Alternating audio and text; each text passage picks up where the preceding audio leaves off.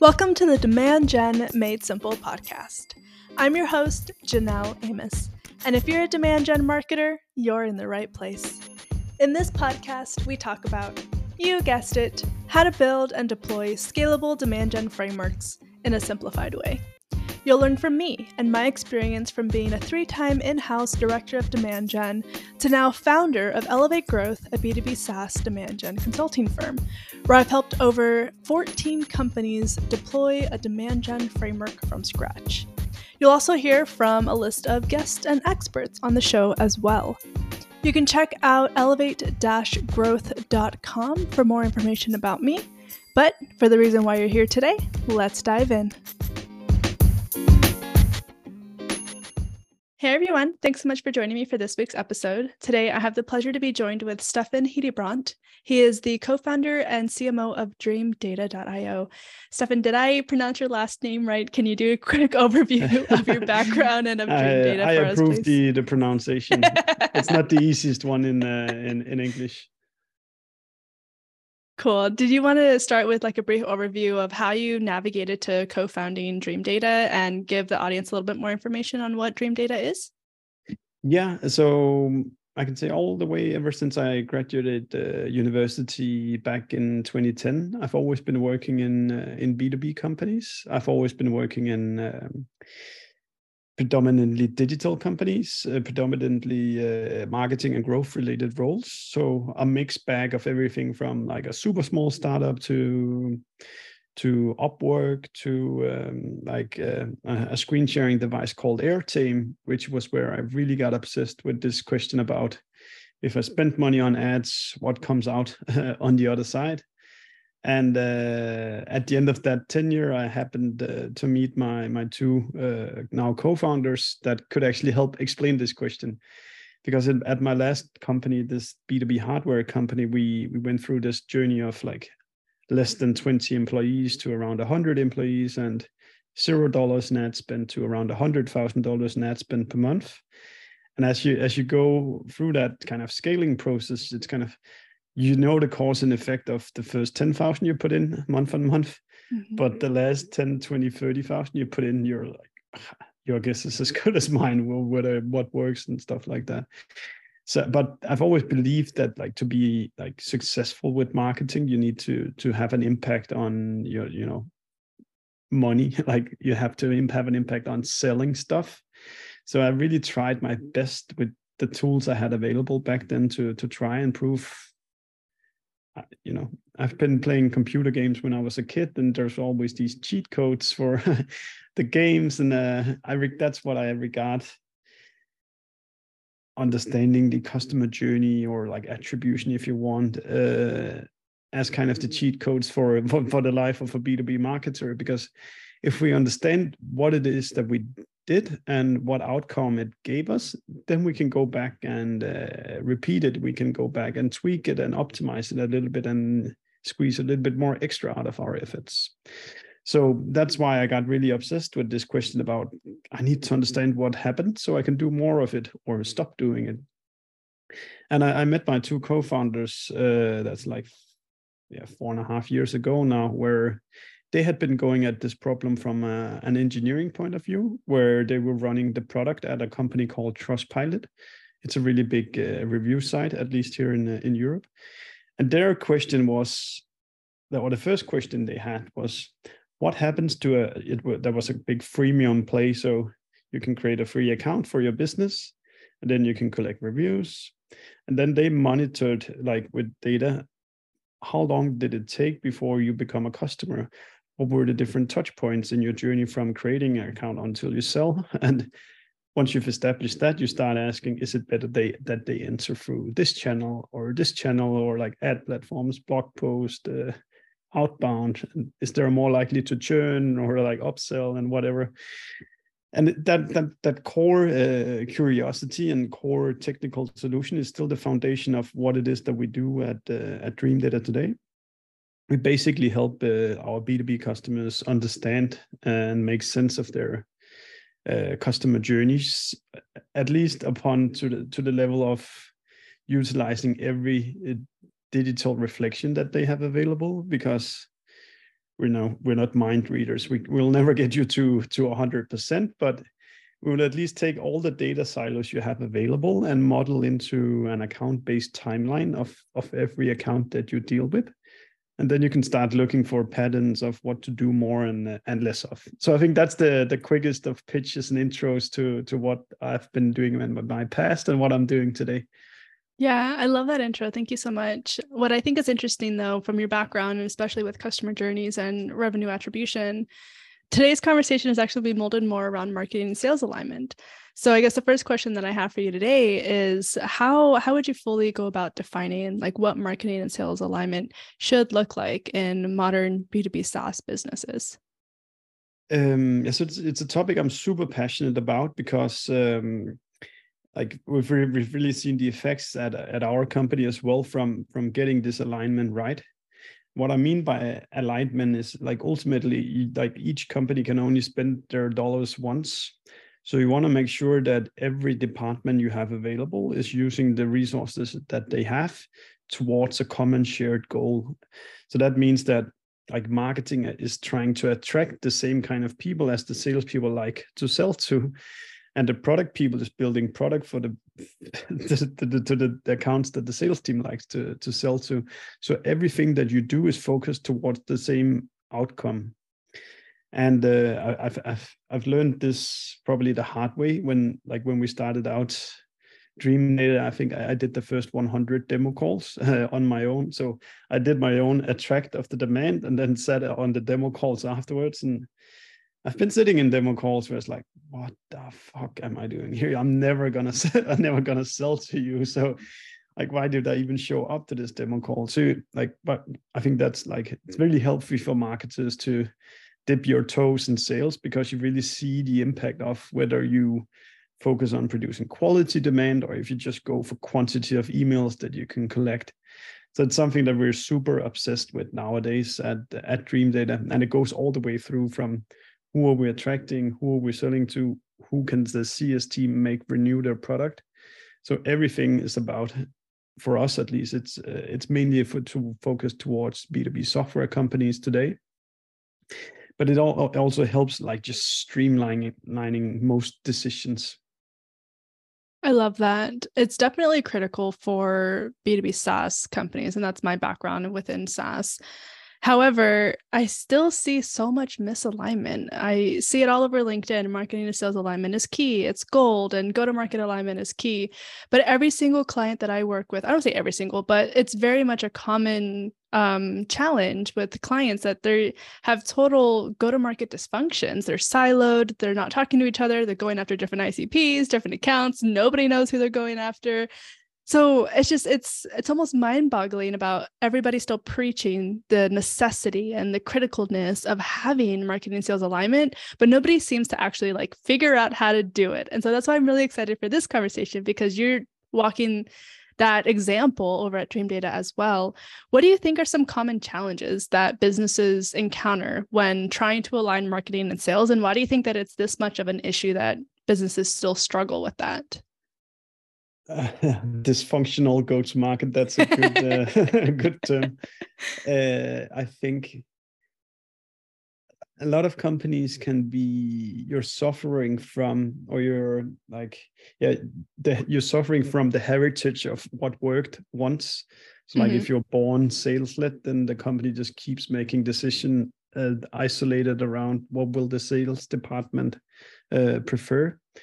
So I think in many cases, I think there's two things in play here. One is there's kind of the top-down approach that the leaders of the company should insist that people regard themselves as part of the same team, as not a part of like 4 different teams or whatever you have. You need to get everybody to think that like the buyer will only experience one customer journey, and the marketing touch is there in the start of the journey and the sales touches is in the end of it, but it's essentially the same journey. The other way is that I really preach that it's everybody's responsibility that we're aligned. So if marketing has no clue about how do they look the leads that the sales team prefer, then walk into the sales room and ask them, like physically or digitally. Or if the sales team feels that they're just being loaded with crap leads, go into the marketing room and tell them, this is not how the leads should look like. They should look like XYZ. So there's both the kind of the management top down that should insist that we collaborate and we align our activities across the customer journey. And then there's what I really preach is like the individual responsibility, that we make sense of why are we here and how can we help each other. And actually, just to plug it, I did a blog post on The Dream, did a blog on like I think 10 advices on this topic, how to align marketing and sales. But I think the first one is, and easiest one, is to insist that there's always a marketing team member that listens into the weekly sales pipeline meeting. I think most companies has this kind of one meeting once a week where all the account executives get together and talk about deals. Make sure somebody from marketing sits in there, because us as marketers, we listen differently to what salespeople say than the salespeople say, because we're always thinking one-to-many solutions. We don't want to go through the hassle of replying the same thing to every email. So like just the other day, I heard a salesperson saying, hey, I had to answer this customer that whether we had this Samuel login, like which is some kind of special security login that enterprises like, and I knew we had that, but the salesperson literally had to like reply that in an email. And then I went to our website and I couldn't actually find this information anywhere. So like within a day or two, that information was available on the website. And the same thing goes with like, what are the salespeople repeatedly being asked? Well, we in marketing, we can get those annoying things out of your way because we can do really good one-to-many replies here. Yeah. Sometimes, though, I almost feel like it's easier said than done, if you will, about saying the leadership needs to be the one that makes sure that it's an entire go-to-market initiative. Sometimes you need to make sure that marketing is on those pipeline calls, sales stepping in the same room as marketing. There's a lot of politics that come into play if an organization is traditionally sales-led and we're wanting to lead that level of monetization. What do you think are some like best ways that we can empower other marketers, because this podcast is directed more towards marketers and sales individuals? What are some like recommendations that you have for marketers to be able to champion that? Yeah, I would start with marketers becoming aware that what the scorecard for our activities, that is really that that our company sells more. It's not the success of a campaign to generate emails. The success of marketing is when your company sells stuff. What that means is that there should always be like a revenue feedback loop, or at least like feedback, like a thinking loop. We did XYZ, we spent XYZ money. How much revenue came out of our investment here? So you start thinking about like, how much did we sell after we did this activity? So if you start judging yourself against that scorecard, instead of, just mindlessly generating more and more emails that nobody ever cares about speaking to, then I think when you start acting in this way and start building, the evidence that you're coming with this, then you'll get in many cases, a different respect from the sales team. Like, you guys closed 100 deals last year. We provided you with 65 of those deals. And now, how do you think about marketing now? Yep. It's a really great call out, finding a way to showcase your value by not only getting like the data tied and accumulated into the right way, because that's a whole nother conversation in and of itself, is making sure that the data tells the story. Go ahead. I think it's like start out building out the narrative of a simple narrative of we do XYZ things because we think that, that produces revenue.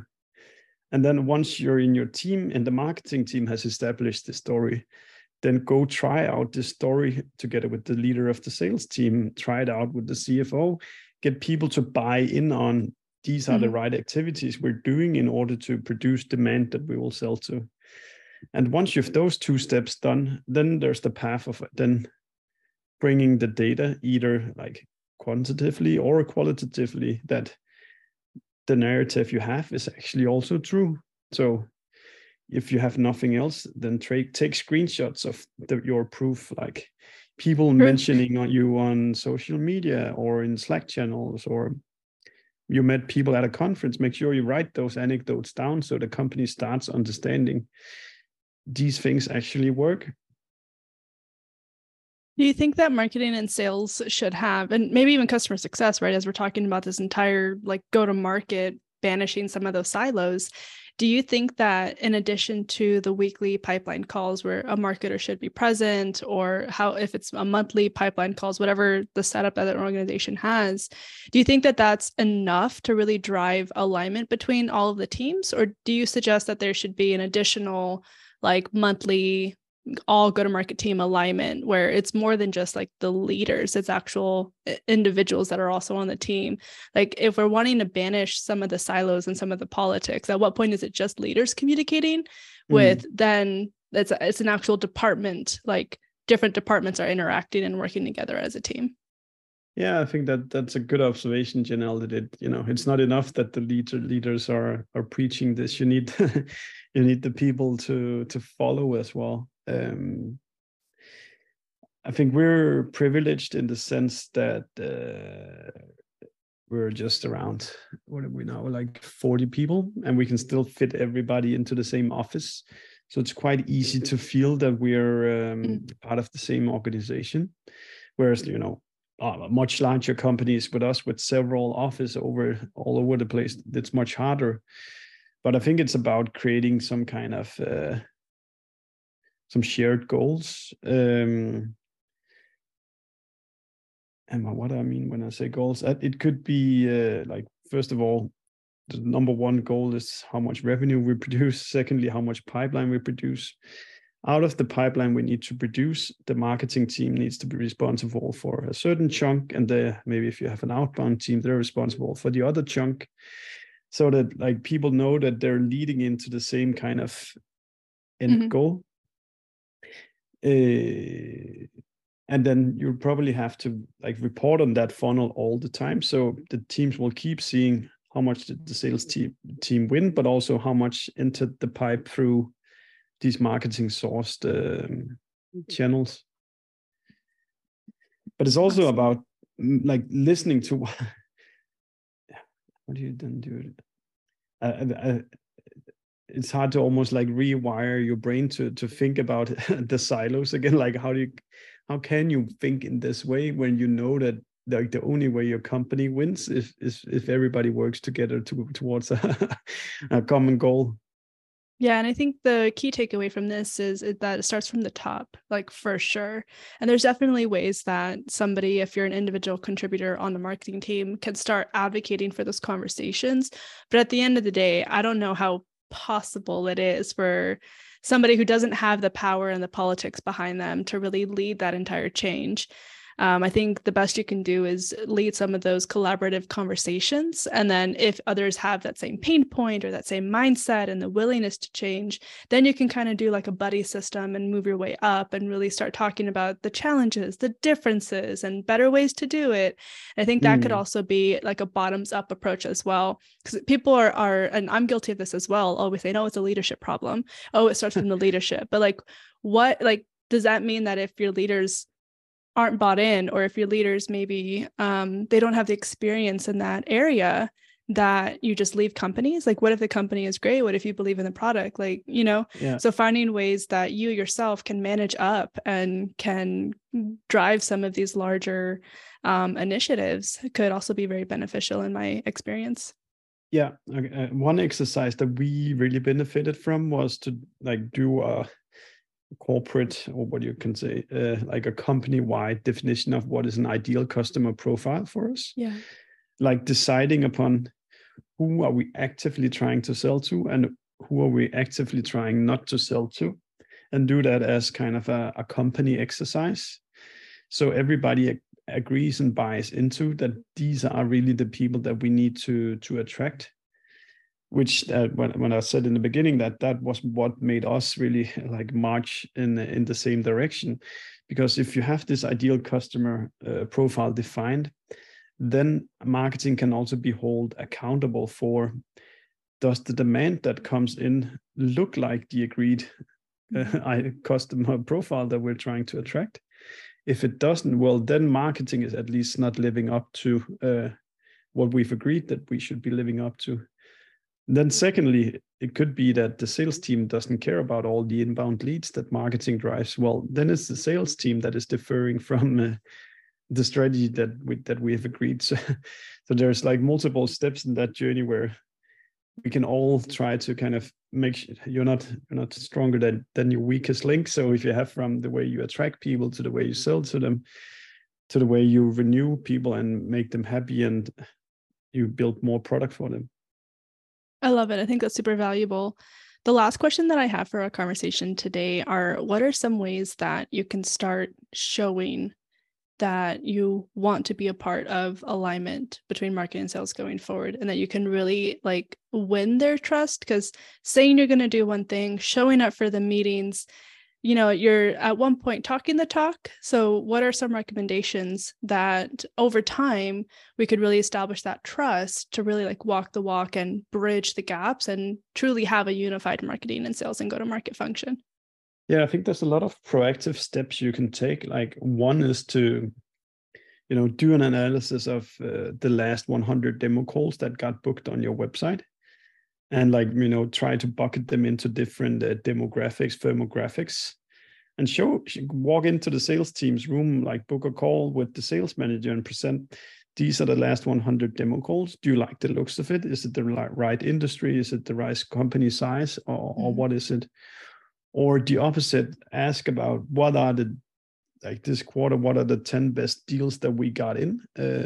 Explain to me why these are good leads. It might be because of technology, company size, whatever it is, and say, great, now I know exactly who you like to sell to. I'll go back to my room and then try to attract more of these. So I think it's all the time asking you like that proactive question. How can I help the sales team with what I do? Because we're not in the world to just operate independently, because we can do the best marketing in the world, but if the sales team doesn't care about it, if they don't act upon the leads that we bring in, then the return on ad spend, the ROI of whatever we do is going to be close to zero.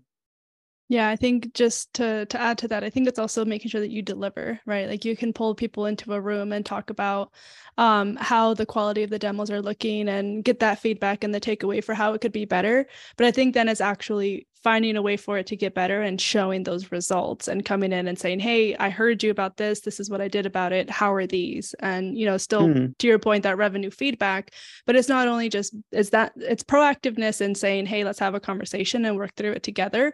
But then it's also making sure that you're holding yourself accountable to come back with that feedback loop and say, here's what I did about it. I think that helps establish trust over time as well. A super good point, Janelle. It could also be like, go in and ask, what are the 10 questions that customers always ask you on a sales conversation? Go back and write 10 great blog posts to answer these questions, and then go show that to the sales team and say, now you don't have to remember all of these answers. You can just send them this link. So that's very true. And I think that goes for most relationships, that you need to do what you say and say what you do. You got to do the work. In relationships, you got to do the work. Yeah. Awesome. You're picking up the kid, you're picking up the kids. Yeah, you gotta deliver. That's going to be the tactical takeaway for this episode. You got to deliver whatever you do, make it agreed upon, and make sure that you deliver. Awesome. I've loved this conversation. Thank you so much for taking the time to chat with me. Those are all the questions that I have. Is there any last minute thoughts that you want to leave for the audience, or what are some best places that people can get in touch if they have additional questions for you? Oh, I think on that very narrow focus of marketing taking responsibility for the alignment, we've really been well through it. But in general, I'm super active probably too active on LinkedIn. So if people want to get in contact with me, they can just connect there. And if they're interested in what we do at Dreamdata, they can just go to dreamdata.io and check it out. Okay, awesome. Thank you so much again for your time. Thank you so much, Janelle.